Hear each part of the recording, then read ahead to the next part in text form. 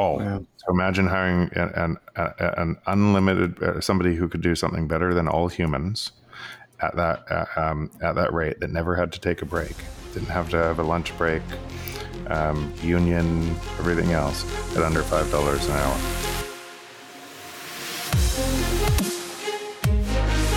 Welcome to AI Unchained. I am Guy Swan. This is my journey into the world of intelligent technology. I am so stoked to finally launch this. I hope you guys are excited as I am. I've been going down this rabbit hole at an insane pace. The amount to unpack is just incredible. It's moving way faster than I can keep up with already. So this is me trying to build something concrete out of it. I'm going to try to use all the AI tools that I know of to make this show, and then break down in both podcast and video content a lot of the tools that I'm using, and understanding, particularly in the conversations and the guests that we have on this show. I want to make sense of the rise of AI and what our relationship to it is. Is this going to be another top-down centralized system of control where we're plugging into somebody else's server and it's reading everything that we're doing on our computer? Or can this be a way to liberate us from those systems? And I think that choice is ours, and the focus of this show will be toward the latter, is how do we explore. We will explore all the tools, but there will be a heavy focus on open source and self-hosting. And as I particularly I'm sitting right here in front of my AI machine, the monster computer that I'm putting together to be the backbone of this podcast and all of the experimenting that we do. And I hope you guys enjoy and come on this journey with me. And I could not think of anyone better for the first conversation on this show than Jeff Booth, the legendary author of The Price of Tomorrow, especially with the commentary lately being around, should we pause AI research? Now we've got an AI czar, and what does that even mean? Does that even make sense to ask that question? And should we have seen this coming? Should this have been obvious that we are here? And what does this mean for society? How do we make sense of the changes that are being unleashed? So we are going to get into it with the first episode with Jeff Booth, A New Frontier. I hope you enjoy it. How you been, man? We haven't talked, or I hadn't seen you in a year. Change, man. It's been a while. Busy, but great. Like really great. Good busy. Busy. Yeah, love it. Doing the stuff I'm loving with Ego Death. Sweet. Yeah, like traveling on with Bitcoin related stuff. Like loving it. Yeah. What is? Yeah. Tell me about the Ego Death thing. It's landed in front of me like at different points. Like I've heard of it, but I don't really know anything about it. So I wanted to port more of my time. I've said this on multiple podcasts lately, but I felt I was being a hypocrite. Okay. And 90% of my time was existing boards, companies that I'd invested in or founded or anything else in the fiat world. Mm-hmm. And then 10% of my time was talking on podcasts about what was happening.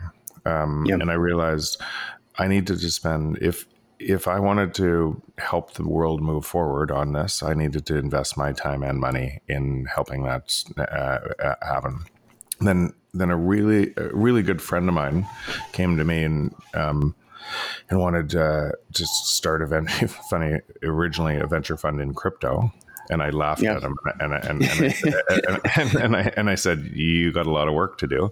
But here's the beauty: like he's a super capable guy, and so he just went down the rabbit hole. He tried every other crypto project, or not every other, but lots. He realized they're all a self-referential loop, and they're all worth nothing in the end. And he came to, and then he came back to me and he said, "I get it. I totally get it." Wow. And we thought where layer 2 was and what things were happening. Now there's an opportunity to really accelerate things. So we started, Nico, Andy, and myself started a venture fund to be able to invest in the builders. Sweet. Okay. Hell yeah. So that's been like a main focus lately? Main focus, yeah. Obviously, I'm still doing this. I'm traveling and everything. Yeah, sure. And they're running I would say, the top of the funnel. But the beautiful thing is now I get to spend.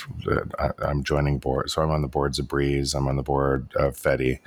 Nice, nice, yeah. And I get to spend more time with all of the great founders in this space, building it forward. Sweet, that's awesome. Hell yeah, it's so cool. Yeah, you're going to be at Bitcoin 2023, right? You're speaking. Yeah. Okay. You're going to be there. Well, shit, I'll see you there. Yeah, I'll see you in like a week or so. Yeah, perfect. Oh my God, it really is a week. It's crazy. It's the. I was at Sailors last week, so Sailors back home, then for a week, and then going there. Sweet. Well, let me give you a breakdown of like what this podcast is. So, it's obviously AI centered, but I have felt in everything that I've dug through and the stuff that I've watched about it is that there is a perspective that I think is incredibly unrepresented. And even people in the libertarian community have kind of echoed a lot of this like knee-jerk, we have to control it, we need to put this on pause sort of mentality. And I feel like I don't know of any time in history in which we reacted to something and made major decisions because we were afraid and did not understand where we were going, in which the results were positive. Like I can't think of one solid example of that being the case. And that's what this feels like to me. And open source has really exploded since the Meta weights, the Llama, the language model that they have, dropped, and then obviously Stable Diffusion dropped previously.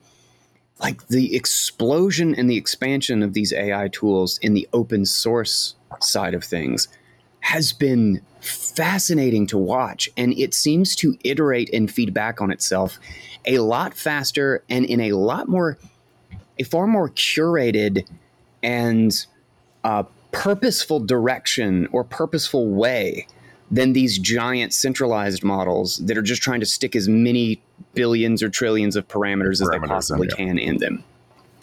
And so I kind of wanted to take that perspective, is that I actually think open source has a runway here. Like they actually have it actually has the potential to outpace, and that lock-in network effect that we're used to with platforms and centralized social media actually might not apply here.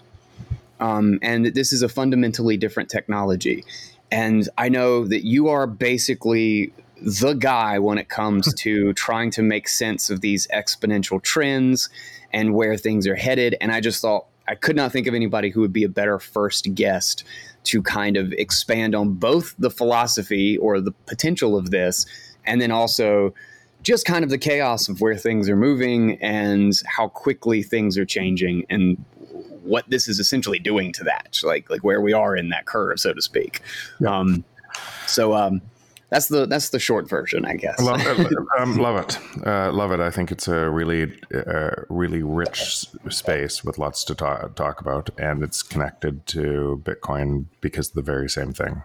Both highly connected to Bitcoin. In fact, one of the really beautiful things that I think we're opportunities that I hope the Bitcoiners can take advantage of is with things like the Lightning Network and open instant payment networks.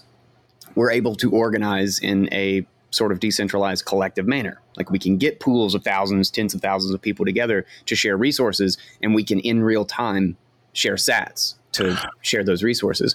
What can we do with AI tools? Totally. This is my entire thesis, right? This exactly. Right? Yeah. None of what we're seeing today on AI is a surprise. Like you read my book. I think I saw you read my book again when all these were coming out, and you can see effectively exactly when you're going to hit this in it and why it continues. And there's no way to stop. You could pretend to stop it. You could regulate. If you try to regulate it, essentially you're going to all you're going to do is you're going to concentrate it in certain people's hands. But it won't actually, that wouldn't work anyway. That is exactly what I think. Exactly what I think. It's like financial regulation to protect you from losing your money on top of a system designed to steal your money. Exactly. What do you think would go wrong? Yeah, nothing. No big deal. No big deal. So I don't know where we started the show right at the beginning of this, but I just want to say welcome to the first episode of AI Unchained. And I want to, since this audience is probably going to be heavy AI and part Bitcoin, there are probably a lot of people who don't know your thesis, who don't know the model that you lay out in The Price of Tomorrow, your book. So maybe give us a short rundown and we'll riff back and forth on the ideas a little bit before we kind of get into the meat of the show. Sure. And it's actually a relatively simple idea. And it's so complicated to understand because we're used to looking at the world a different way. And we're going through a phase change in society. And obviously, and that phase change changes literally everything. Yeah. And so the central premise of Price of Tomorrow is technology is deflationary. And it's competing against a system that must be inflationary or face collapse. And so you have two forces going exactly in opposite ways. One concentrating wealth at the top. One essentially the rise of the debt and the manipulation of the debt is in response to technology trying to make our lives better and give us more for less. And it's a logical response. It's just the exact inverse of that exponential trend around technology, driving more debt and then more manipulation of money because you can't pay back the debt. Yeah. Because you always owe the debt plus interest, and the productivity that you get from the debt doesn't even pay off the debt. Start with productivity. What happens in productivity, and this is very much related to AI and how what's happening. So in a free market, prices fall to the marginal cost of production, no matter what. Yeah, you can regulate an industry for a while. But then that industry will be taken over by someone else who hasn't regulated that industry because while there's a penny of profit in an economic calculation, entrepreneurs race in to try to capture that penny of profit to deliver you more value. Yeah. And so prices always fall to their marginal cost of production over a long enough. It's a race to the bottom. It's a race to no margin whatsoever between the cost and the good itself. Let's go a little bit deeper. It's not a race to the bottom. It's a race to deliver you more value. Yeah, by you. Bottom of price. Bottom of price. Exactly. So essentially, every entrepreneur is an economic actor trying to create value, and if their thing doesn't create value and users using it, then it didn't work and it fails. So all of those things, all of those shots on nets, all of those ideas are trying to create more value for society, and the ones that win do so because they created more value for society, and prices fall as a result. That would be normal. And each time that happens, and so number one, let's just start there. Prices fall to their marginal cost of production. Everyone in economics knows that's true. Number two, you have exponentially increasing productivity around technology. So you can see what is happening with AI. You can see what's happening right now. AI, I would say people are watching a frame of a movie instead of what the entire movie looks like, and they're surprised by what's happening with AI. But if you look at the trend, it's been the exact same trend for 50 years. It's just you have to measure it in log function, and it's an exponential trend. So you can accept. That's actually why it was so easy to chart where we'd be today in my book, because you can see exactly where we would be, and what. Essentially, human intelligence is error correction, and computers are becoming better at that than us. And so you could see where that was going to hit within a couple of years and where it was going to keep going. And it's going to keep going. It's going to, and this has a lot of implications for your podcast and everything else, but people will go, wow, look what it's doing today. And then get scared of everything else. And also miss how fast this is happening and the exponential trend that's going to happen in a year from now. And so prices fall to the marginal cost of production, number one. Two, you have exponentially increasing technology driving prices to the marginal cost of production, which would create most things in society in time would be free. But that makes the debt ever more expensive to pay back. So you couldn't pay it back under that economic model. It's already in, so the global debt is about $400 trillion and it's already insolvent. So if you have things going to free, insolvent by a huge gap. It's crazy insolvent. You kind of have to laugh because it's so fucking scary. So we live in a make-believe world that we pretend it's solvent because we allow governments to essentially decrease the value of our money to pay it back in cheaper terms. That's the global make-believe world. So those two forces are colliding, and they're colliding at an ever faster rate. And so remember in the book I wrote the 185 in the preceding 20 years, $185 trillion of new additional debt for $46 trillion of economic growth. And I said specifically in the book, okay, that's bad enough, but people haven't calculated the next leg of this, the exponential function on how much more has to come in and how much more productivity is supposed to come to you. So we live in. Think about it. You have to issue more debt just to pay the negative gap, like between 46 and 183. Not even to continue what we're doing, but just to make sure you're at zero. Exactly. The hole is so big right now. It's so staggering. And that's why when in 2008, when you see 300 billion and then 700 billion, it turns into 700 billion in TARP. And there's marches on Wall Street. And then there's no marches for 5 or 6 trillion in 2020. Like it's an order of magnitude. No big deal. And by the way, right now it's an order of magnitude bigger. To fill the gap right now, you'd be talking about tens of trillions of dollars that's needed right now to be able to keep this thing in check. So you got two different systems colliding and moving faster and faster apart. In one system, that the prices will fall forever. But the only thing that could measure that system would be something with fixed currency units like Bitcoin. So what's happening in Bitcoin? People think it's going up in price, but measured from Bitcoin, it isn't. What's happening is all prices are following an economic law that prices fall to the marginal cost of production and will do so forever. So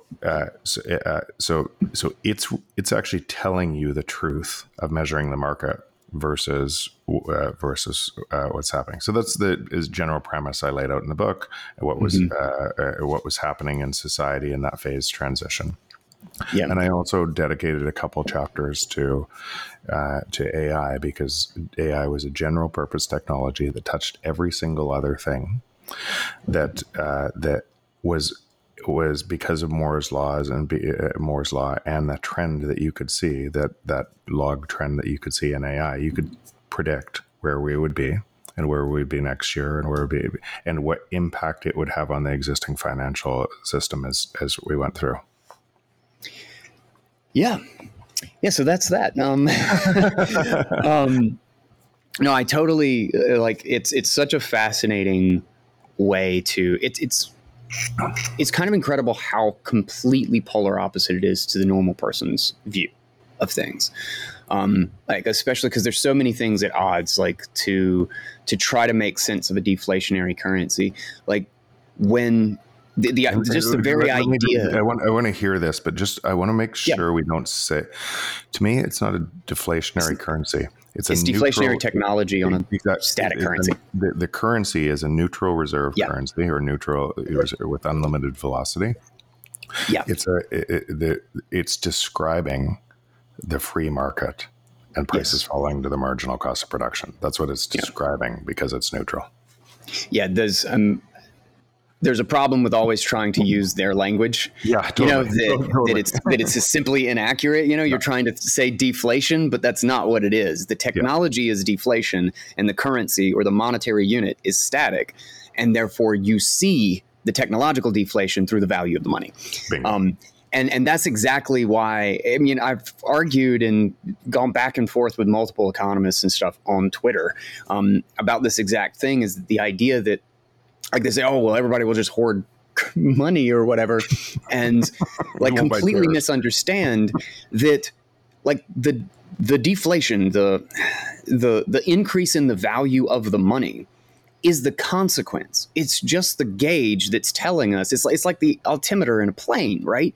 Is that when you move the plane, the altimeter adjusts to tell you what's happening, but you can't move the altimeter to make the plane go up and down. It's the response mechanism. So what you have to say that, like, we're all going to be poor because money's just going to go up in value is literally failing to recognize that money going up in value is the result. It's the indication that we got wealthier. It's the exact opposite of what they claim it is. You just nailed it. It's productivity. So you have some crazy ideas out of the existing system too, and as you naturally would expect.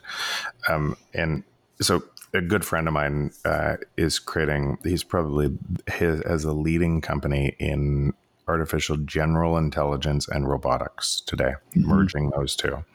And so he has actually robots in stores right now that aren't single purpose robots like you'd see in Amazon that just do shelving or just do picking, packing. You can give it a command that says run the store, and it'll unload the truck, it'll stock the shelves, it'll greet people, it'll do the checkout. And it'll do it increasingly better than humans on the entire store. So it's not, and so when you think about this thing, but when you think about this thing, and all of the use cases today, the AI is largely digital and all of the digital domain and making us better. But there's a physical piece that most of the economy is in. Right. From whether it's agriculture or whether it's whatever, there's a touch piece that has to happen. As this merges, there's about $10 trillion even in the US a year in economic growth that is at risk. And think through the calculations. So why don't you pay for your calculator app? And where is your calculator app in GDP? And why you don't is because prices fall to the marginal cost of production. And as that happens, more and more things can't even be measured in GDP because they give your life abundance. And there's less things to measure in GDP. And people are moving the denominator of currencies to pretend there's more and push up the remaining things. Well, this is driving faster and faster and faster in an exponential pattern to take more things out. So when you do that, then you concentrate that productivity that should flow to society in the form of lower prices in very few hands, and that's what's happening. And that's very much what will likely be a giant fight around AI too, is from a whole bunch of people like Elon Musk that are behind this open movement that want to say we need to regulate this so I can catch up. Yeah. That's that is likely what's going to happen. Yeah. And that's where I think, in fact, maybe I'll just get your response to this. Is what would be your response to somebody who comes in and says, we need to pause this thing. We need to slow it down. We need to put some brakes on it and make sure that this doesn't get out of hand and that it's, for the good of society rather than the few or something like that. Like, how would you respond to that mentality? So, number one, I understand the fear, and it's the same response. Same response I would have. This is an unknown technology. People can't see how it's going to impact their life, and it's an irrational. It's an additional irrational fear. I'm going to talk about the rational as well, but it's additional irrational fear because what they're really worried about is the productivity not flowing to them, and how are they going to live? Yeah. And that fear is because of the monetary system we live in. That's why I said before. That's why I said before, financial regulation on top of a monetary system that is designed to steal their money is kind of a crazy concept, but that's exactly what we live in today. Right? We live on in all the financial regulators know the system is insolvent, and they regulate to protect your money and lock you into that insolvent system. It's staggering, but we put up with it, and we think so. Now, if you're stuck in that system and you believe in that system, then you're going to get more scared of AI, because that productivity should be flowing to you. You should every year you should get more abundance and have to work less. That's a natural world, but you could only measure that from Bitcoin. You couldn't measure it from the existing system. In Bitcoin, that is exactly what's happening. It's describing that world happening. But so if you go to why would there be an additional rational fear? Because you have this massive productivity gain, and people are wondering what they're going to do, right? And they should wonder, because every year their expenses get higher and higher and higher, when they should get lower and lower and lower. So obviously, in that sort of tinderbox, they're going to believe people who tell them, "I'll save you." Yeah, I'm the person who can save you. And I've said this on numerous podcasts recently. Just give me more political power. Yeah, exactly. It reinforces the political power. If you looked at Argentina or Lebanon or Venezuela, where you have complete rug pulls, people have worked 40 years and all their savings is gone. And why aren't they all That's on horrifying, Bitcoin? man. Horrifying. And if you see what ends up happening, why aren't they all on Bitcoin? And they're not. Yeah. 95% of them are stay stuck in the system, thinking they can be saved by a different leader that essentially takes away their individual rights and freedoms and consolidates power as a result. And so this game is going to play on, because of human nature, the inability to see what we're talking about right now, is going to play on over and over and over again, even though that there's an open monetary network that any single human being could step into and measure accurately. And get more value every year in their life. So many will stay stuck, and this will flush through many cycles over to Bitcoin. So when we think about hyper Bitcoinization and tomorrow everything changes, good luck. It just won't happen. Or I say the probability of that happening are so remote that people forget. You could completely wipe their value. They could, let's say, in Argentina right now, their labor rate versus the world is now really low, and so money will come in and take advantage of that, and everybody in Argentina will go, "Wow, it's working again," and then they'll be rug pulled again. So people forget really quickly that, and that's what will keep this system going. Now, the short-term reactions and the short-term benefits that they grab as fast as they can basically lock them into this same process of being a victim of the same system, because the short-term rebound looks like such an opportunity after they get obliterated. Totally. They stay stuck in that mindset, and because they're on the hamster wheel, they don't even have time to stop, pause, look around, and take a big picture view of any of it. Totally. Because they're running out of food. Exactly. So now AI it essentially makes these cycles happen at a faster rate. So let's first, before we go to I think we need to first, because and then we'll dive deeper into the AI. But let's imagine today, tomorrow, any day in a little while, a country says, "Okay, we're wiping out our debt. We're either defaulting or we're hyperinflating it away, and now it's stable." What we just described would happen. Right now, their labor rate is cheaper versus the world. Everybody races in, and they do it again. But these cycles will accelerate, because if that country, let's say that country pegged to Bitcoin or created a fiat currency, but they still wanted to run an inflationary model and run debt, then the debt would default at a faster and faster rate because of the productivity rate. The productivity rate is way faster than it used to be. So it would look like, what I would say is it would look like Greece, that kind, and I'm talking about one country, but it would look like kind of Greece, what's happened over the last 200 years, but at a way faster rate. And so, and then each one of those cycles will probably create more people that understand Bitcoin, and eventually Bitcoin will transition. But the people living in that Bitcoin world the entire time, they're just measuring essentially they're living in the future today. That's what's, and they're seeing the future is here. It's just not evenly distributed. Exactly. And they're seeing this, and they're seeing the all prices falling to the marginal cost of production in Bitcoin terms. And they're seeing the hope and abundance delivered by that system.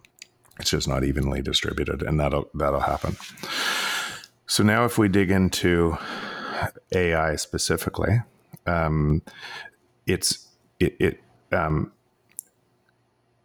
let's first put it in that package and why there's tremendous opportunity right now. If you have kids, if you have, if you're a business, if you're a new business, why there's just staggering opportunity. But let's put it in the bucket we just described to show the opportunity and why it exists. So what you're doing when you're using some of these tools right now, and I think 1,000 new tools came out last week, many of them free, many of them open source. We'll go there in a second. But what you're doing is you're taking, let's say there was $100 of value before in the overall market, and you're taking it to $60, and you're taking most of it because you can do the job way cheaper than the $100 used to do it. And if you're early in these and understand it better than other people, then that creates massive opportunity for you. Every business, every CEO needs you, like right now, because you can help them make their business more efficient. And if they don't make their business more efficient, then the person that does make their business more efficient will win the market. Yeah. Right. So what that means is some businesses are going to go out of business really quickly because of this. Some are going to use it and consolidate more power. Right. But that $100 went to 60.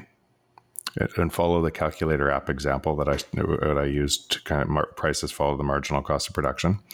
With what you're doing, because you're leading this for that organization, you're providing them more value. You'll get more of the 60. And then somebody else will do it to you if you don't stay ahead of this. And it'll go to 40, and it'll go to 20, and it'll go to 10, and it'll go to free.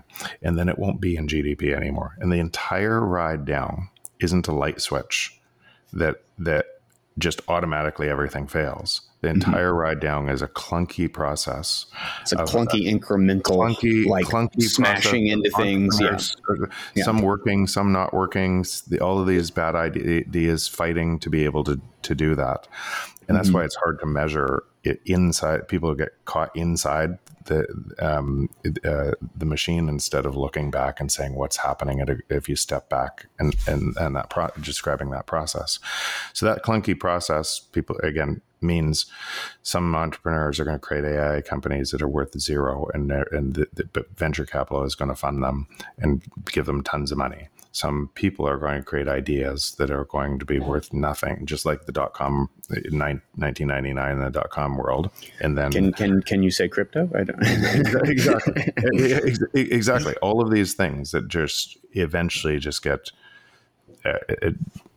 because of that economic value get wiped out. And that path will continue to make it'll make the prices falling to marginal cost of production happen faster.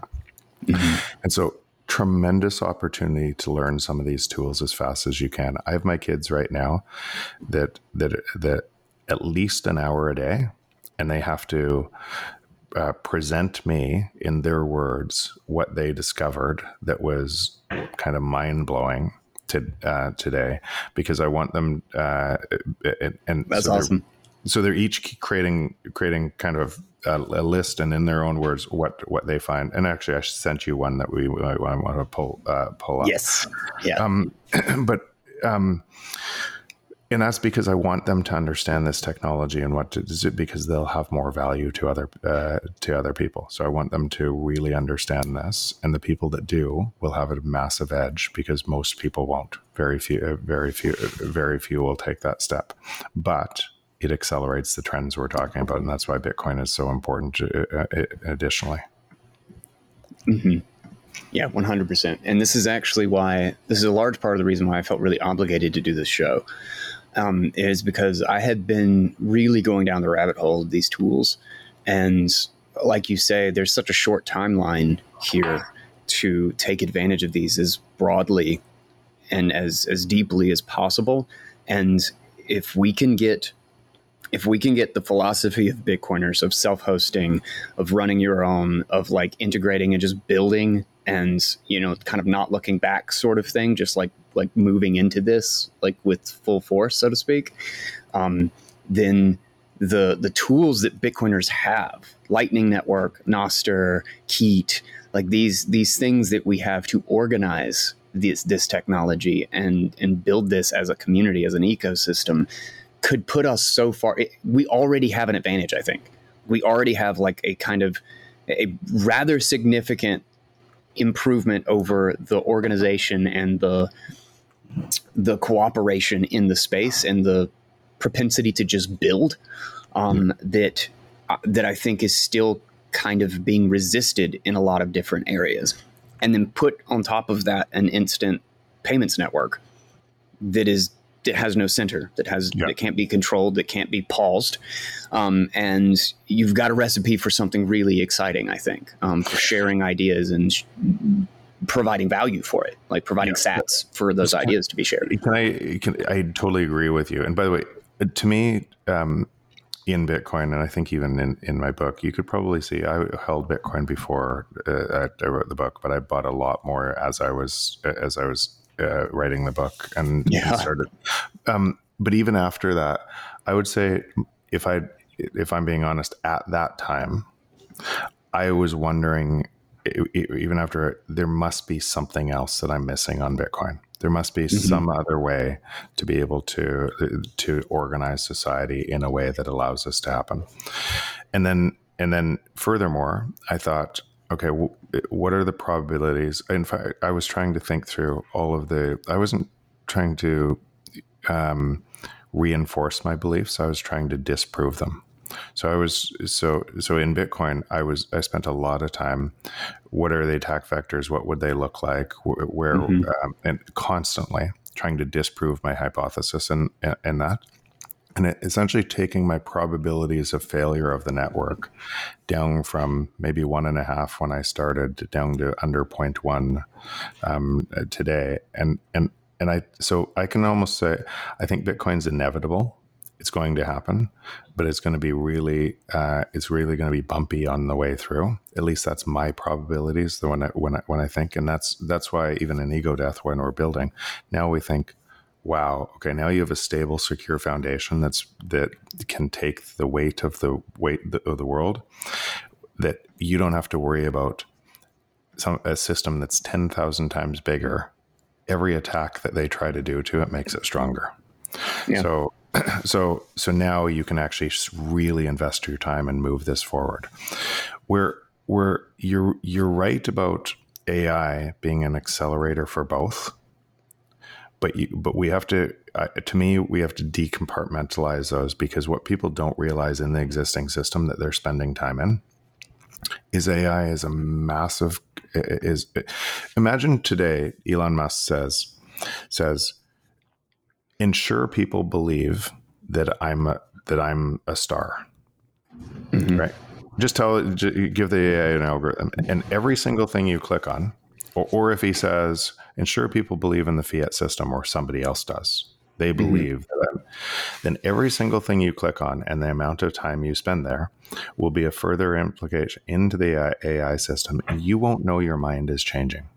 You will think it's your free thought that is doing this, and you'll only see certain things. And then if it didn't work, if you bounced out of it, it'll learn faster what you need to do, the hook to be able to bring you in to believe it. And it'll be a slow transition. You won't even know. So that is the world we're living in. And it'll fake people. It'll fake your friends. It'll fake you. You won't know.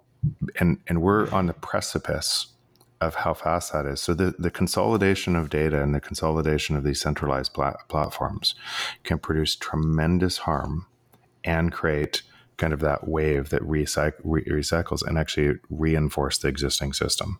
And it's a big deal. So yes, all these tools can also be used for good, and move forward. But we have to realize today, Bitcoin is really kind of small in relation to the overall global economic system.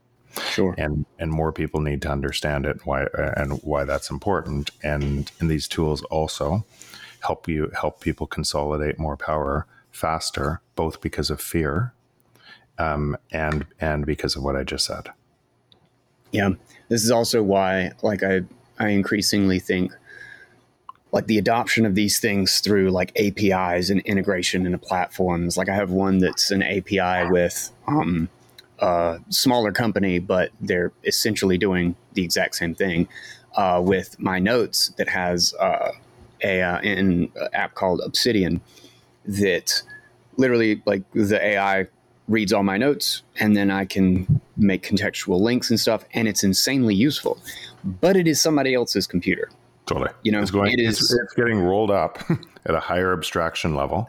Exactly. Over and over and over. And those different layers that are taking your information and are at a higher abstraction level and making sense of it before putting it in the eyes of some perceived authority or central controller, which makes it all the more dangerous.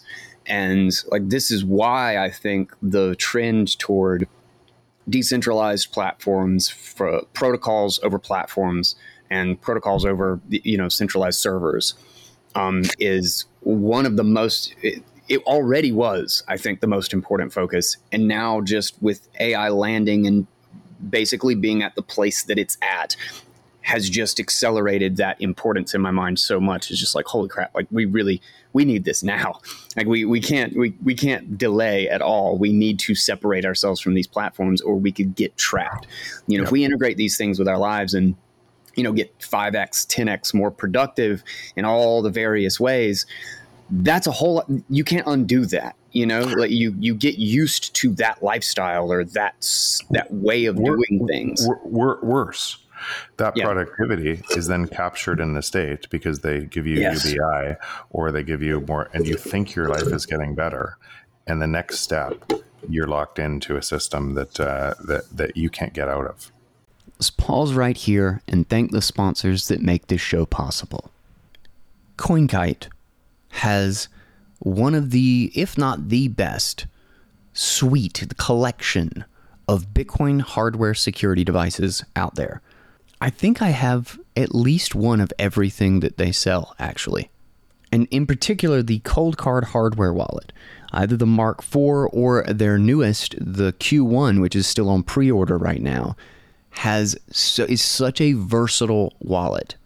I like to think of it as a cypherpunk calculator because it just looks like a cypherpunk calculator. And it is highly secure, it is air-gapped by default, and it is just packed full of features and ways to interoperate with it. And obviously, I talk about it all the time, it's got NFC, where you can literally just, with the Nunchuk wallet, which is the one that I use with it all the time, you can literally just tap your Coldcard or your Tap Signer, which is also an NFC device. You can just tap it to your phone to send a transaction. And if you have not checked this out, if you do not have a hardware wallet yet, it is time to take that leap, and you can get 9% off with code Bitcoin Audible. Trust me, you will not regret it. It is just, you will sleep like a baby. Now, however, CoinKite does not sell Bitcoin. So if you want to get some Bitcoin to send to your Coldcard, you're going to want to go to Swan Bitcoin. Not only do they have the automatic savings plan and the automatic withdrawals and the IRA and the setup an IRA in minutes, literally, and the ability to get institutional purchases and get your business attached to it, and have literally the largest collection of curated information and pure signal to learn practically anything that you want to know about Bitcoin. They also have an insanely knowledgeable team that is happy to help you out in any way that they can. And they make themselves super accessible. They have Twitter Spaces all the time. You can literally just reach out to them and they'll answer your questions and help you out. Check them out at my link. It helps me out. It actually supports the show. Go to swanbitcoin.com/guy. That is a free way to help out the show. And then last, but certainly not least, because I got like 60,000, 70,000 sats today just from using the Fold debit card. This is the absolute no-brainer. If you have a bank debit card that doesn't pay you Bitcoin, get a Fold debit card that does pay you Bitcoin. And then you go from not getting paid Bitcoin to getting paid Bitcoin for paying for your bills, for getting groceries, for going out for coffee, for filling up your gas tank. You get paid 1% back in Bitcoin, and you get spins to spin the wheel of sats that just gives you more sats. I have 21 million Bitcoin from using this card for like 2 years.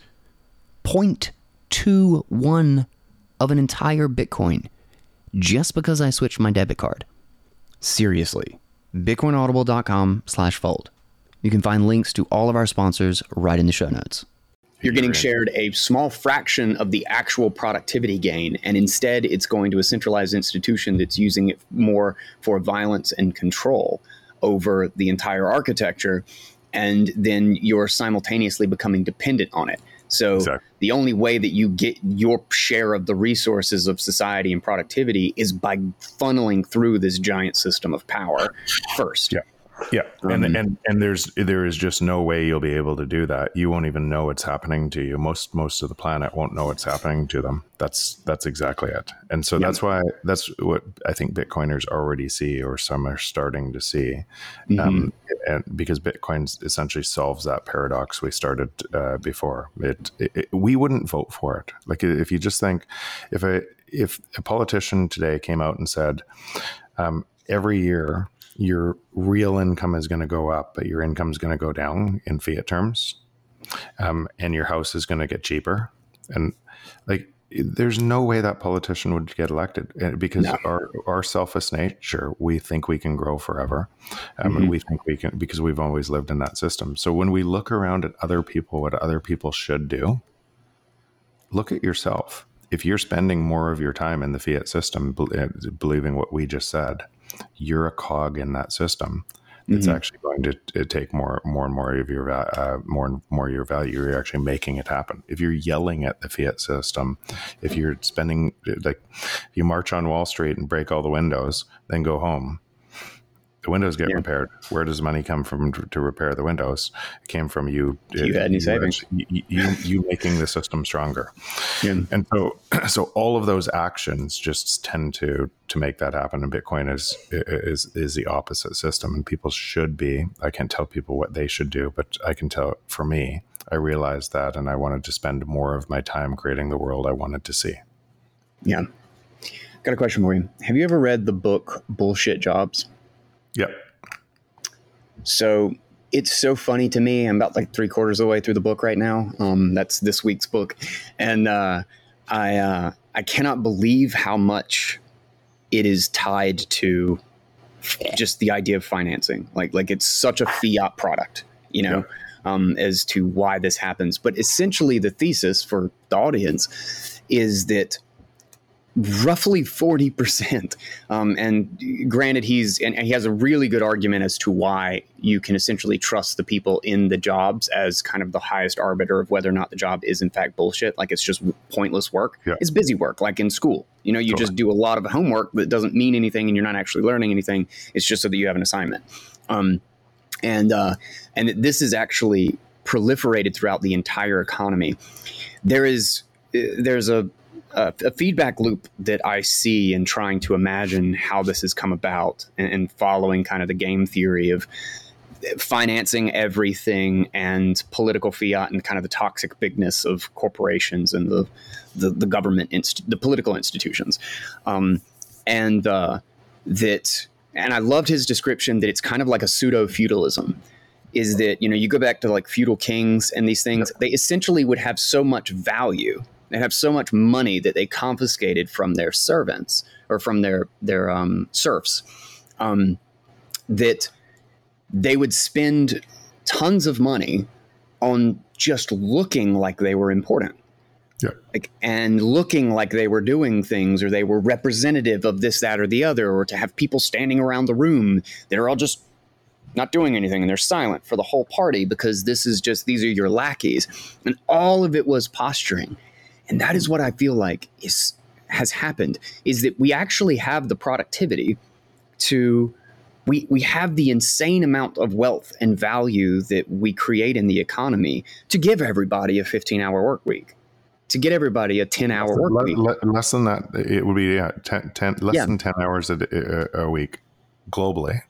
Yeah. And they have more than they have today globally. But so much is concentrated. I mean, when you just loan out $1 trillion to like a handful of giant corporations, what happens is they soak up all the resources, and suddenly they're all psychotically expensive. And I just went to the store yesterday or the day before with 6 bags of groceries. It cost me $450. 6 bags of groceries. And all of that gets sucked up, and they have too much money and they don't even know what to do with it. So they create this culture around like, we're going to hire equity and diversity consultants, and we're going to hire, we're just going to hire nonsense that, lackeys and people who are just standing there to make us look good and doing work, and then creating bullshit work to duct tape some incompetent person's failure to do their job. And it literally, and I love just kind of the overall thesis, and I highly recommend this book to anybody. Particularly, actually read it after The Price of Tomorrow. Read The Price of Tomorrow to understand the monetary and deflationary cycles from technology's perspective that we're going through. And then you kind of see why these bullshit jobs are actually quote unquote sustainable in the current system. And then read Bullshit Jobs. But that you could essentially eliminate half of all jobs in the United States, close to at least, and you wouldn't meaningfully change productivity whatsoever. Yeah, and that's happening faster. So it'll be 3/4, then it'll be 90%, and all of those prices should fall as a result. You just don't. So you don't live in actually an economy. When people I think they're misusing the economy. You live in a control structure. Yeah, it's like there is nothing in the economy that is actually based on first principles. Mm-hmm. It's just a control structure. And we believe in that control structure, that essentially that $400 trillion of debt is solvent. And we're deciding every day we live in that system and spend more of our time in that system.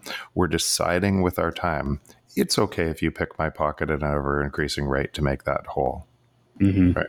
That's what we're deciding. So that is not an economy. That is when people have this belief that inflation is required for a productive economy, what informs the belief in the first place? So what you're saying is, I believe that it's okay to steal. I'd have no vote for it. Mm-hmm. I believe it's okay to steal, have hidden theft in money at 2% a year. And 3% a year is probably okay too, but 4% is starting to get tight. What they're really saying is, I won't notice my pocket being picked by 2% a year. Yeah. And then they're conflating that with needing to have inflation for a productive economy. There is no law. There is no law according to physics that you have to have inflation for a productive economy. You have to have inflation for a productive debt economy. And that's what's changing. And to make unsustainable debt sustainable. Exactly. It's the only way. You just have to steal to pay for it. You just have to steal to pay for it. You have to counterfeit. But people haven't asked the question, what would something else look like? Mm-hmm. But they should start asking that question, because what we're talking about with AI and what we're talking about here is essentially it accelerates these trends at a rate that, and it doesn't accelerate the trend. The trend's been the same all the way through, but it's measured on a log function, and because people are measuring linear, for them it'll look like, oh my God, what just happened? Yeah, this linear brains in an exponential system. Exactly. This came out of nowhere. Yeah. Do you want to throw on that little video and then we can? Yes, I was fighting with trying to figure out how to. My Camo Studio doesn't, like, I can show it in the actual video, but if you want to watch it again, like while we watch it, and I'll just edit over it, sure. Because I can't. It doesn't seem to have a screen sharing right here in the thing, and I thought that works. It did. So we'll talk about it a little bit afterwards. Yeah, Today we're so I'm going to watch it right now. Wondercraft AI, which lets anyone create studio quality podcasts in seconds. Let's say we're starting a daily podcast that recaps top Hacker News posts from the previous day. Give it a name. Scroll Hacker News to find the top posts and their reactions to use as your input. And throw it in the Wonder Machine. Next, just sit back and watch as artificial intelligence creates a script for you, including an intro, outro, and show notes. Okay, we got it. Cool, huh? Let's choose our host. Don't like my voice? Not a problem. I can take it from here. Want something more personal? We got you. As simple as uploading a 30-second clip of you talking. Did it work? Much better. Okay, let's choose some music for the intro. Something mellow.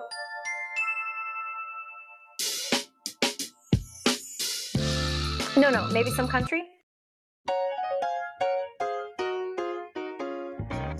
I'll just add my own. Let's check the script one last time. Yeah, this is better. I think now the Wonder Robot is ready to give you a studio quality podcast. Just ask it.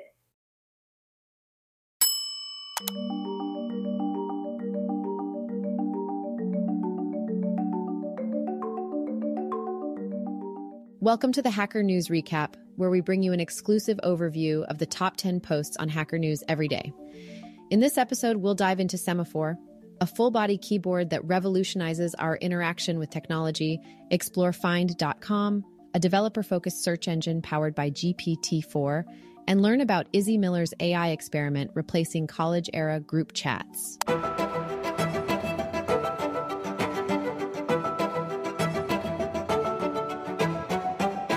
Man, it's so crazy.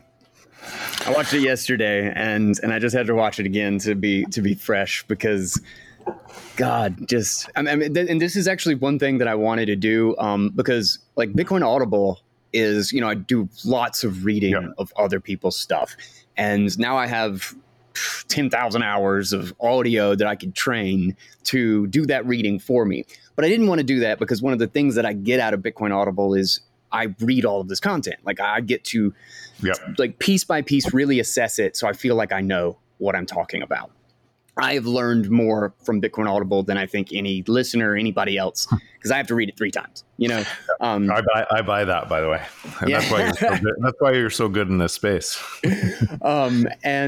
So I'm not going to do that to Bitcoin Audible. But one of the things that I wanted to really explore with AI Unchained, because this is not only going to be a show like discovering and like exploring the ideas and the philosophy around it, but I want to be able to play around with all the tools and how many AI tools can I use to help streamline and make this show good. So this would be like the perfect sort of thing that to write my descriptions or whatever, and then just say is like AI wrote the description from the transcript, like just so that people can see exactly how these tools can be used. But holy crap, the fact that it would just, like, it just grabs. I mean, you think about like how many different layers of things that one tool just did. All the way to publish, music, everything else, intro, outro. And so most people, probably many people listening to this podcast right now, that would have been their first interaction with something like that, and it'll blow their brains. And that is one tiny, tiny little abstraction of a little bit of this power into one type of thing. And it's exploding everywhere. Like I said, I think in the last 2 weeks, 1,000 new tools like that. And what's happening as well is so crazy. And that's why it's moving at such a rate. I would recommend everybody download ChatGPT for All to their computer. because you'll have the entire code base on your desktop. So you could actually see what the one, if you're looking at ChatGPT version versus your desktop, you could see the biases versus one versus the other. But that means if you don't have internet access, or for some reason it cuts off, your internet access is cut off, effectively you have the entire world's knowledge base sitting on your computer. Compressed on your computer. It's staggering. So that would be something I would do. But if you've probably, I don't know, do you have the beta version of ChatGPT with web browsing yet? With web browsing? Yeah, with web browsing. Not sure. I mean, I'm paying for ChatGPT or whatever, and I use it a lot, and I'm trying to right now get the LLM stuff running on my own computer, but I'm not sure what you mean with web browsing. Is that something? Yeah, so look that up after this. Okay. But I'm not in the beta yet. I'm on the list in the beta, but I've seen different people using the beta. It effectively, because ChatGPT 4 is September 2021 is the cutoff date. Imagine taking all that information and then allowing it to ask its own questions on recent events and all the knowledge it's accumulating every day. That's with web browsing, and what I've seen out of that is it literally, if you thought ChatGPT blew your mind, it's just how fast it's going. So I'm on the waiting list, but I've also seen people that have used it already and some of the things it's capable of. It makes ChatGPT 4 look like a toy. Good God. These are on the order of weeks, man. It's like waiting 3 days to get a podcast about this out is breaking. Like you're already behind. Like with your editing, you have to have AI to edit your stuff because otherwise you're behind. Everything is out of date immediately. Exactly. And so it is going to be increasingly hard that's why your podcast is going to be really good, but it's going to be really hard to keep up with what's happening. And staying at the edge of what's happening and finding the tools that are most valuable in what you're doing is going to be a superpower.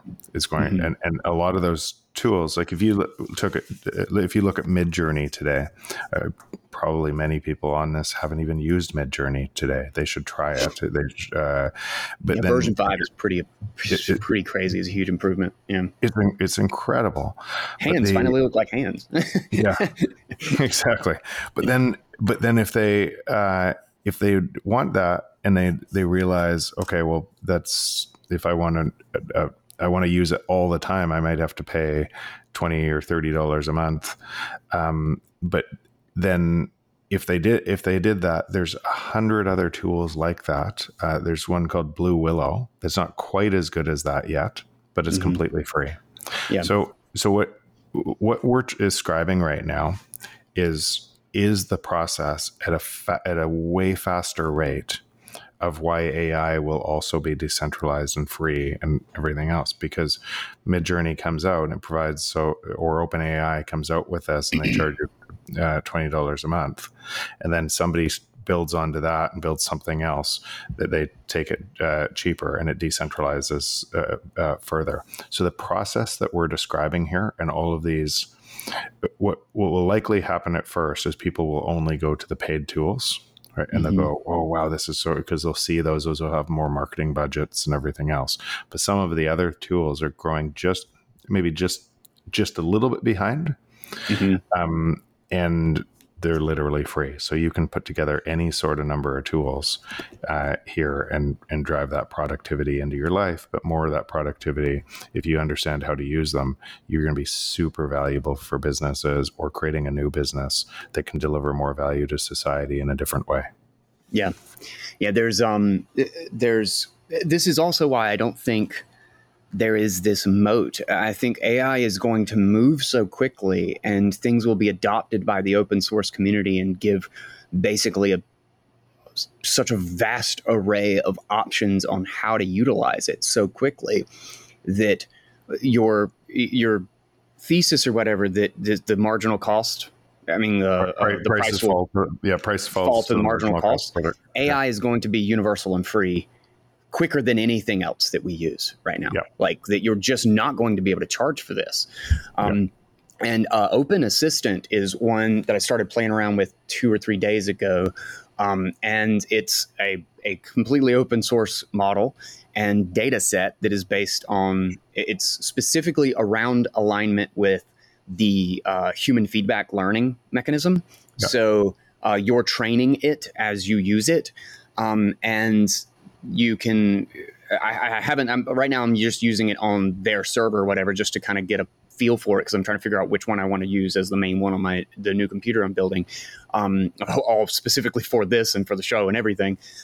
But the open source model, they basically used had a broad survey of like tons and tons of different users, and in just preference from the user, the matching to ChatGPT's responses is almost spot on. It was 48.3% versus 51.7%. So ChatGPT had a very small edge against the open source version. But the thing is the open source version can learn very quickly, and it's learning from a huge ecosystem of people that are building extensions and doing micro learnings, and you can integrate it in no time. I mean, you look at like some of these websites, every single day, there's like 40 new models or weight changes or LoRa's, the low rank adjustments or whatever it is. Yeah. Like so many different variations that are being integrated and then regrowing the model. And open source is doing with way less resources and way less parameters what is comparable to these giant Google and Meta and Open AI models that are costing millions and millions of dollars and oogles of parameters. That's actually what tomorrow's episode 2 is going to be about, because there was that leak from the Google engineer. Yeah, that's what I was just going to talk about. Yeah. Google has no moat, and neither does OpenAI, right? Mm-hmm. And then comparing these models and how close they are already. And this is 2 months in. This is 2 months from. It's been no time. It has been no time. It's been so the rate of change that's coming back, and this isn't even the rate of change. This is just essentially deep learning models doing the same thing they've already done with more parameters and more layers. Yeah. There is going to be an insight somewhere along that changes this insight and makes it even like order of magnitude better at some point along this. So yeah, this is inevitable. It's inevitable that it merges with machines. It inevitable. And when people think about merging with machines, not just when people kind of have a fear response, they think about their Boston Robotics dog or something like that, that type of intelligence in that. But now imagine any sort of machine as well that you could 3D print, that all different types of over time, that the marginal cost of production there starts to fall at the same rate, because now it's been put into technology and it falls at the same rate. So that removes labor. My friend put up a slide the other day, and I can't remember the date, but he said all tasks at a superhuman level with his robots in a number of years would be done at under $5 an hour. Wow. So imagine hiring an unlimited somebody who could do something better than all humans at that rate, that never had to take a break, didn't have to have a lunch break, union, everything else, at under $5 an hour. And so if we don't allow the productivity to flow to us in the form of lower prices, we're in a lot of trouble. And that's that's why Bitcoin as well is so important in this transition.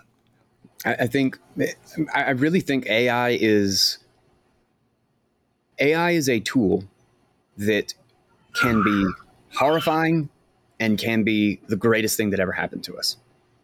And it is entirely dependent on the network of economic communication, which means that with Bitcoin, AI is the greatest thing we've ever had. With fiat, AI is the worst thing that's going to ever happen to us, you know? Totally.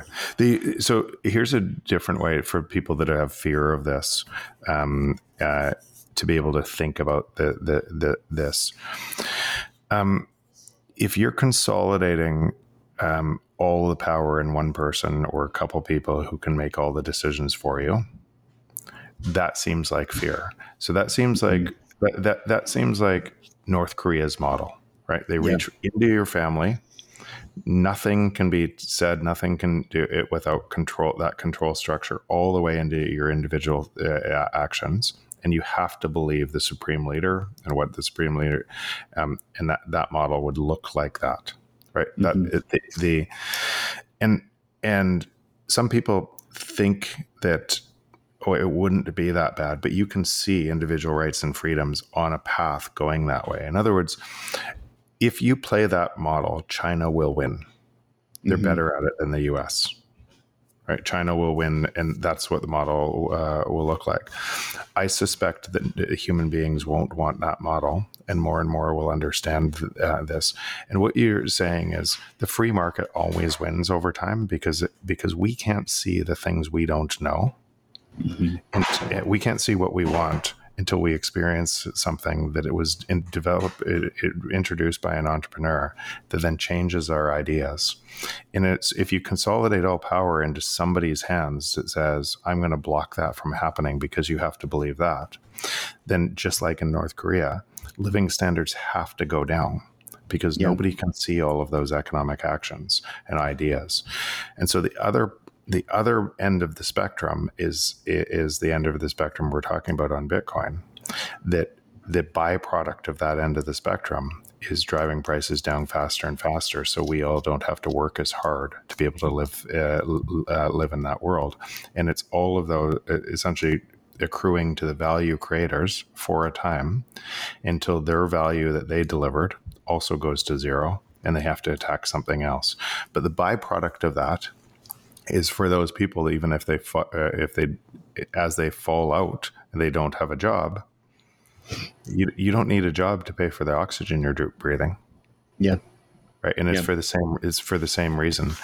And so you have these two massive ends of the spectrum. And I suspect that eventually the US is going to understand this, and other nations are going to understand this, and they're going to move quicker to the system that allows more freedoms, more economic freedoms that describe this language, right, that we're talking about, and allow that productivity to fall. But it's that's that phase transition that we're in the middle of, and most people are measuring it as a snapshot of a movie, and they're instead of watching the entire movie play out. They're not seeing the motion; they're seeing the individual frame. Yeah.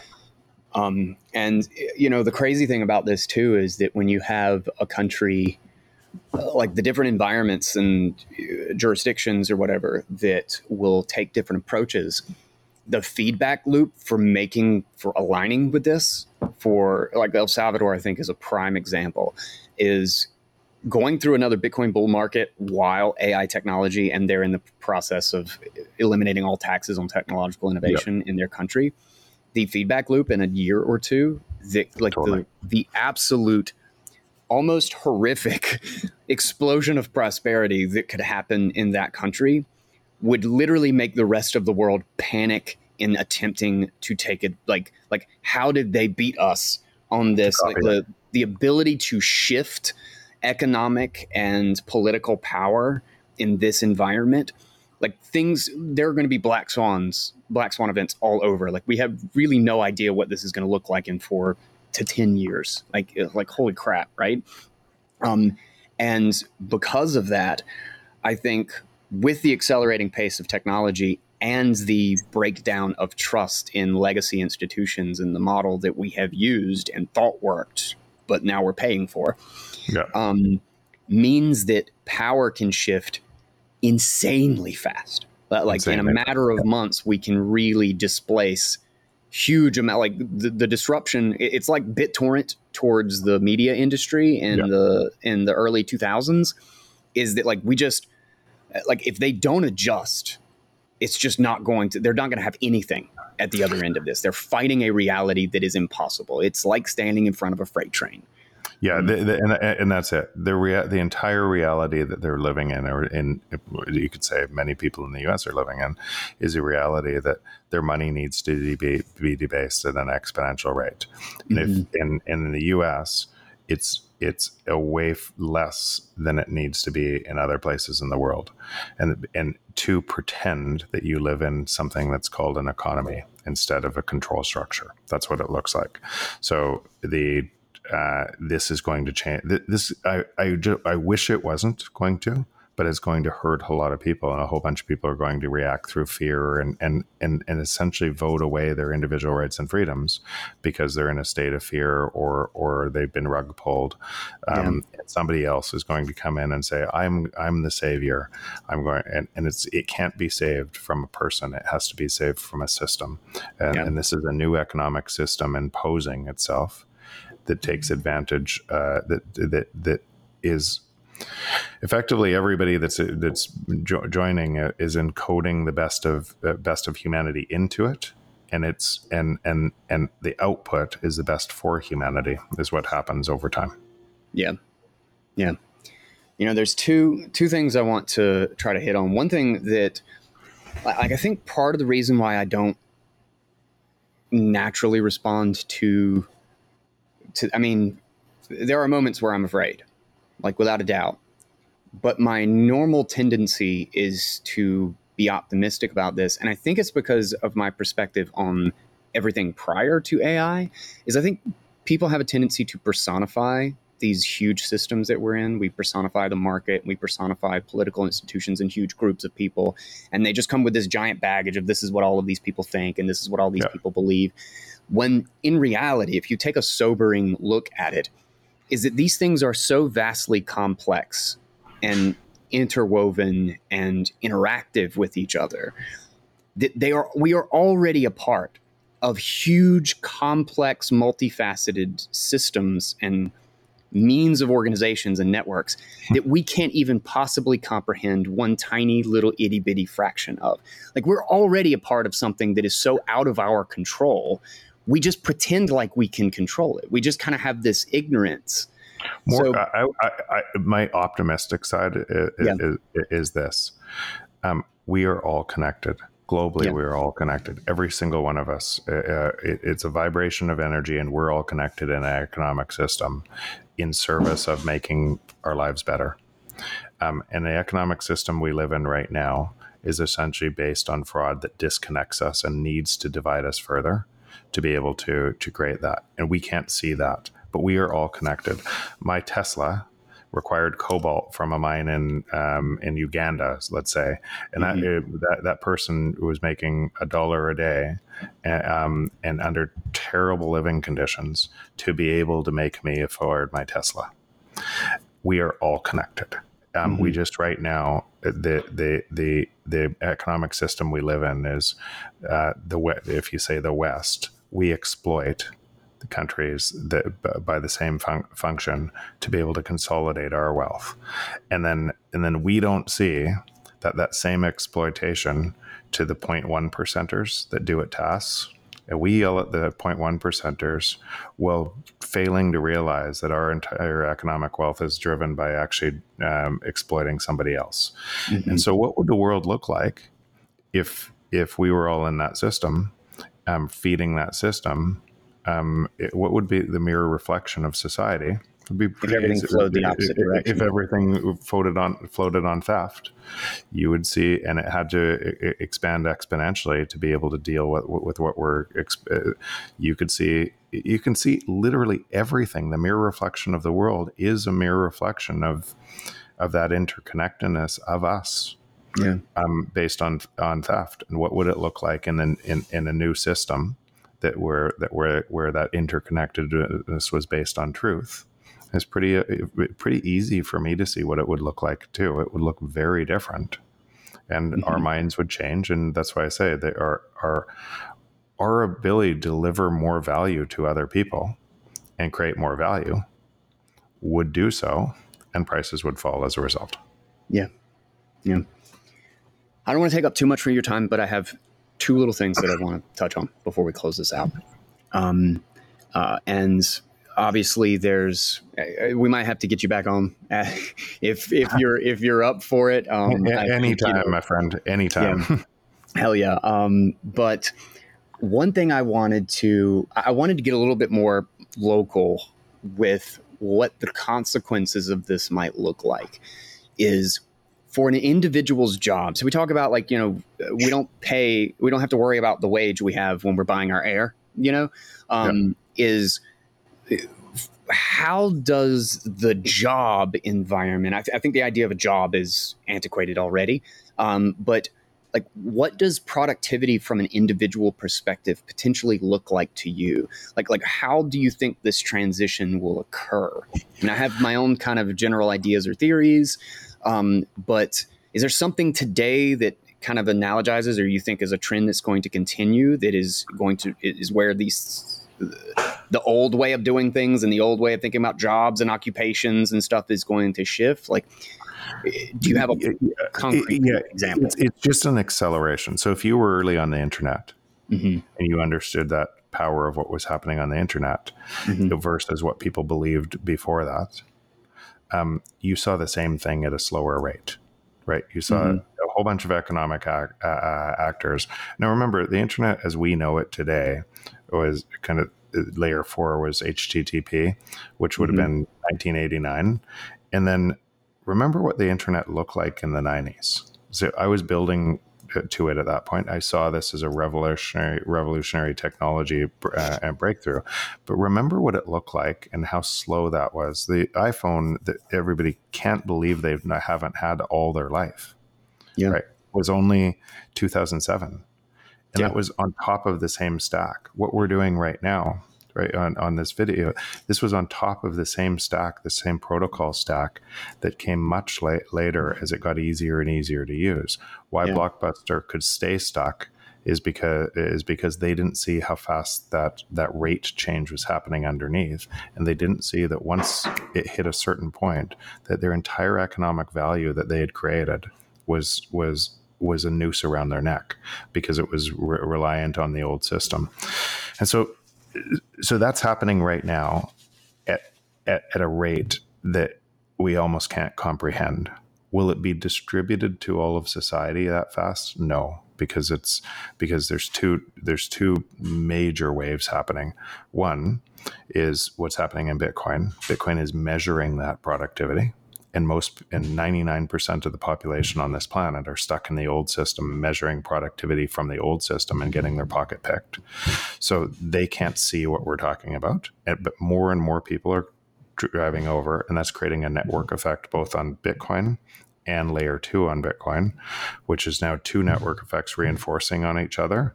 That's actually driving more people on. So that's one big trend. Right? What is your denominator, and what does this look like, and where are you going to put your time in to create economic value? I would say move as much time as you can to the new system. So one of those new systems is Bitcoin and everything that's going to happen on top. There's tons of opportunity there because you're literally building a new peer-to-peer internet from the ground up. And that peer-to-peer internet is tied to energy instead of an abstraction monetary system that abstracts energy.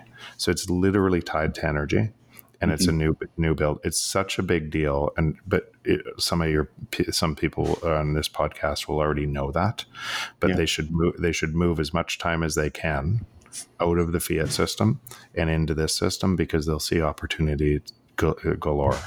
But it's early. It's like the internet was early, and some of those companies are going to blow up. They're going to be bad ideas. There's going to be competition, and so if you looked at that and you said, "Where are we with Lightning?" We're probably realistically, if you're saying with Lightning and where Lightning started, where it is today, you're probably, if you use the same analogy where HTTP was in 89, Lightning is the start of the internet. Yeah. The new peer-to-peer internet. And so it's only 91. Yeah. I totally agree. Right, right. It's only 91, and now that'll happen at a way faster rate than it did over the time frame for internet adoption, because all these trends are accelerating. But if you just use that same thing, that's actually the type of opportunity, and it just is so rich in opportunity. It's so exciting in opportunity. In fact, that's why we're investing there, because I just can't believe people are missing this. So that's the one, let's say, one giant trend. The other trend is what we're talking about on this show, the AI trend that's exploding. And every single person, this is going to sound negative, but if you don't know this, you're going to get run over by it. Mm-hmm. Yep. It is so important. I actually, right now with my kids, I care more that they do this than their school. Way more. 100%. Way I mean, more. You could argue school is nonsense anyway, but it's preparing people for a world that doesn't exist. It didn't exist 20 years ago. Exactly. And so this is critical that people start to understand and gain some, and it doesn't actually take much. You have curiosity. Just same thing is for in Bitcoin. We understand this because most people, to be able to understand Bitcoin, had to go through curiosity, and they had to break a whole bunch of models. Their prism of the world had to change, and Bitcoin didn't change. They changed as a result of seeing kind of a new world unfolding, and it drove them into economics, it drove them into game theory, it drove them into thermodynamics, it drove them into a whole bunch of different systems. The number of disciplines around it, it's endless. It's so astonishing, because it's such a crazy discovery that has never existed before. So those people that were open, curious, had an advantage in understanding Bitcoin. Same thing is true for AI. If you remove the fear, this is coming anyways, no matter what, and you say, I want to learn this. I don't want to be triggered by the fear, which will stop you from learning it. I just want to take 15 minutes a day, half an hour a day, and I'm going to an hour a day. Then it might turn into 2 hours a day. In no time, you will be an expert. You'll be able to teach others, and you'll be really exciting because you'll be interesting. Because you'll have made your life better, and a lot of those tools, you'll make your life better. You'll gain more productivity in your life, and you could apply that to any sort of number of businesses. And it's just a tool. If you want to learn the tool, you'll be better at or the broad set of tools, you'll be better at those tools. So I'd recommend, don't wait. Maybe that's a plug for your show, but exactly AI Unchained, isn't it? But exactly what you're doing, Guy, and exactly what you did in Bitcoin. Essentially, you created a whole bunch of value for other people to understand how fast something was moving, and you actually provided value in their life. And you got paid for creating value in their life because you knew this, and it provided a whole bunch of value in your life in Bitcoin. Yeah. You're doing the exact same thing. I swear, I think I got more out of Bitcoin Audible than anybody else. I really do. And I think it was for me. I say the same thing in my book. I say the same thing about Bitcoiners all the time. People thank me all the time. And I say, I think I get more out of this community than I give. It's just one of those. It's so amazing. It's such a crazy community. But when you think about that in giving and creating value for others, you actually, it's amazing what can happen. And that's what you're doing. So what you did with Bitcoin Audible, what you're doing with this show. And if you create a lot of value for people, they're going to follow the show, and you're going to get paid an increment of that value over time by providing value to others. That's the way the world works. Yeah. Should work. It should work. That's with a good money. That is the way the world works. Yeah. That's the way the world turns. Now, I wanted to would this be a fair summation of what you were talking about in like take advantage of this and stuff? Because a lot of people have this idea that evolution is the survival of the fittest, and and I think that's a lot of people will say this or try to correct that it's not about being the strongest. It's not about being the biggest, the alpha or whatever. It's about survival of the most adaptable. Exactly. And so the question is, the world is changing aggressively. Are you adapting? Like, to ask yourself, are you adapting to it? And if you aren't, figure out how you can. Yeah. And realize that every time you're looking at something and you get triggered by fear, that is typically a control response to drive you to that trigger. Yeah. So nothing, it doesn't have to trigger. So my wife says this, but you can go in any depth on any sort of topic and you don't get scared about it. 'Cause I just openly look at the topic. And then I want to discuss the topic. And even in the worst case on that topic, I would rather know what the worst case is and chase it all the way to the ground. 100%. And then assign different probabilities of my life and look at that. But I want to know. I don't want to, but it doesn't, knowing doesn't hurt me at all. I just want to know. I'm curious. I'm open. If you can organize your life that way, and you know the worst case scenario of something, whatever it happens to be, and you actually ask it a first principle all the way down to the ground, what the worst could look like, and you go, okay, now I know that. How do I optimize my time for a better scenario? Yeah. Very last thing, and you don't have to give a long answer because this is basically on topic with everything we've discussed already. But I asked ChatGPT if it could ask you one question, what would it ask? Oh, wow. And I gave a description of the show and everything that we're doing. So this is what ChatGPT wants to know. What steps do you envision individuals and communities taking to foster a decentralized AI ecosystem that empowers individuals and safeguards against the risks of the centralized control, while still reaping the benefits of the advancing AI technologies? You fight good with more good. You fight evil with good. You don't fight evil by blocking the good. This is what, and so I choose to see the world as mostly really great people stuck in a system. And I look to empower those people, even this podcast, hopefully a couple of people, or who could take this message and change from being stuck in a system with negative incentives to starting to see the opportunities in a system with positive incentives, which means the good in us expands. And that's and it gives license for the best people to win, and they expand. This is so that's what I would do, and that's what I do. The system's moving there anyways.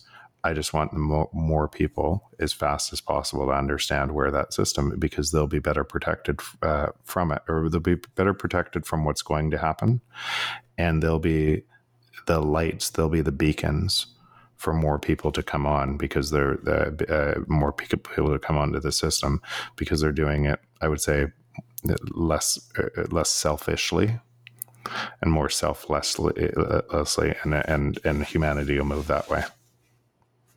Awesome. Amen. I totally agree. Dude, thank you for being the first guest on AI Unchained. I think this is a great opening to the show.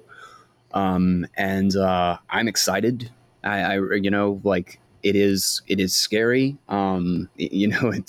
Change is not something that's always easy to deal with. But I think we do have the tools. I think if we have the right philosophy and the right mentality to this, I think we can I just think there's so much opportunity, like you said. It's in our nature. It's in our nature. This is going to be the way this is going to roll out. To just move there earlier, and how you'll help a whole bunch of other people get there. So I love what you're doing. I'm super honored to be the first guest on it. Congratulations. Hell yeah, dude! I will. Dude, thank you again, and I'll see you in a week. Awesome. A few days. Awesome. Dude, man, that was fun. I had an awesome time with Jeff Booth. I hope you enjoyed that conversation.